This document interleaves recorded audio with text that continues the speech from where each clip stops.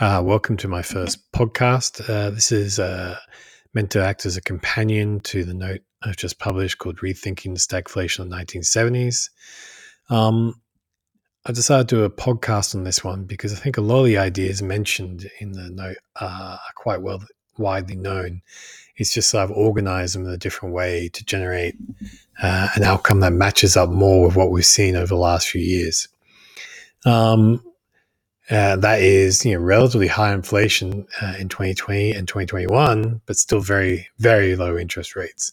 And I think if we think back and look at the transition from a gold standard to a US reserve standard and look at how that's developed, then we can maybe understand why we have such low interest rates, even with rising inflation.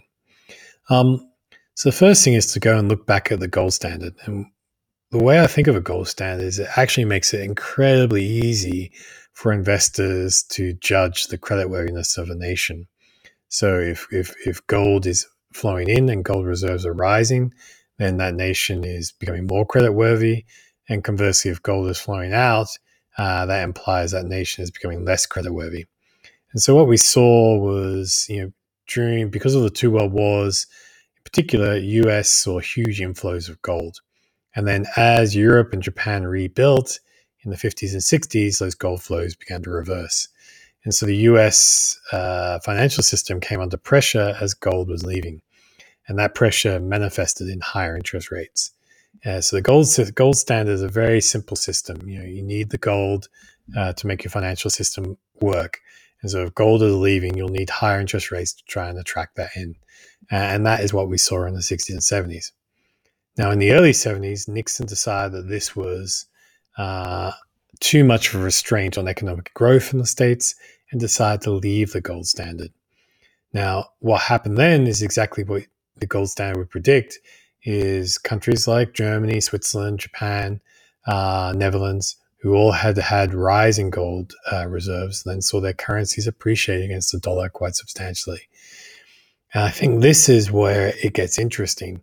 Is I think by the time we got to the late 70s and we'd already seen Kissinger convince the OPEC nations to recycle their current account surpluses into treasuries, I think most of the nations in the world realized that allowing the US dollar to weaken substantially and have much higher interest rates was actually was not a good policy, particularly if you think back to that period where we had a Cold War and military confrontation.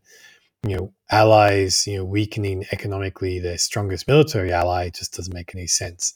And so we transitioned from the gold standard to one that uses US treasuries as the cornerstone for reserves. And this had huge benefits for the US in that it meant that theoretically the US can never default no matter what it does. It can always just produce more treasuries to buy whatever it wants. I think that is pretty obvious and well understood. I think what's less understood is that for exporting nations, the US and the US dollar became too big to fail. And so it became very difficult for most nations, particularly when growth starts to slow, domestic growth starts to slow. It makes it very difficult for most nations to accept the weaker dollar that current US economic policy and ongoing economic policy in the States would normally lead you to believe would be the natural outcome. And so what that's led to, and Japan was a lead in this after its bubble economy burst, is buying of US treasuries, extensive buying of US treasuries to keep the dollar strong and keep the US growth strong. That is, the big exporting nations recycling their surpluses back into US credit. And where we are now is that Europe has joined Japan in buying lots of foreign reserves and using negative interest rates to offset or to sort of counter this too big to fail status of the US economy and the US dollar. And what you can see is that continues to manifest even with relatively high inflation now. And so from that respect, the current economic environment where we live in of ultra low interest rates, continuing central bank intervention, and very high asset prices could continue for the foreseeable future until at some point we move away from a US-centric reserve foreign reserve system. Now, where it gets interesting is that I can see signs of that already beginning to happen.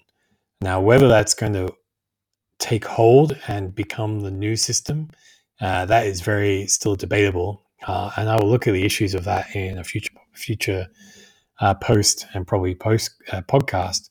But where we are now is that unless something changes, the current system and the current market conditions we see are likely to continue. And there are some changes happening. The question is how far they are and how they've developed and whether they continue. Like I said, I'll deal with that with my next podcast.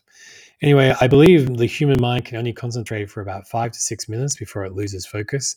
So with this podcast coming up at 6 minutes, I think this is a nice place to stop. Thank you for your time.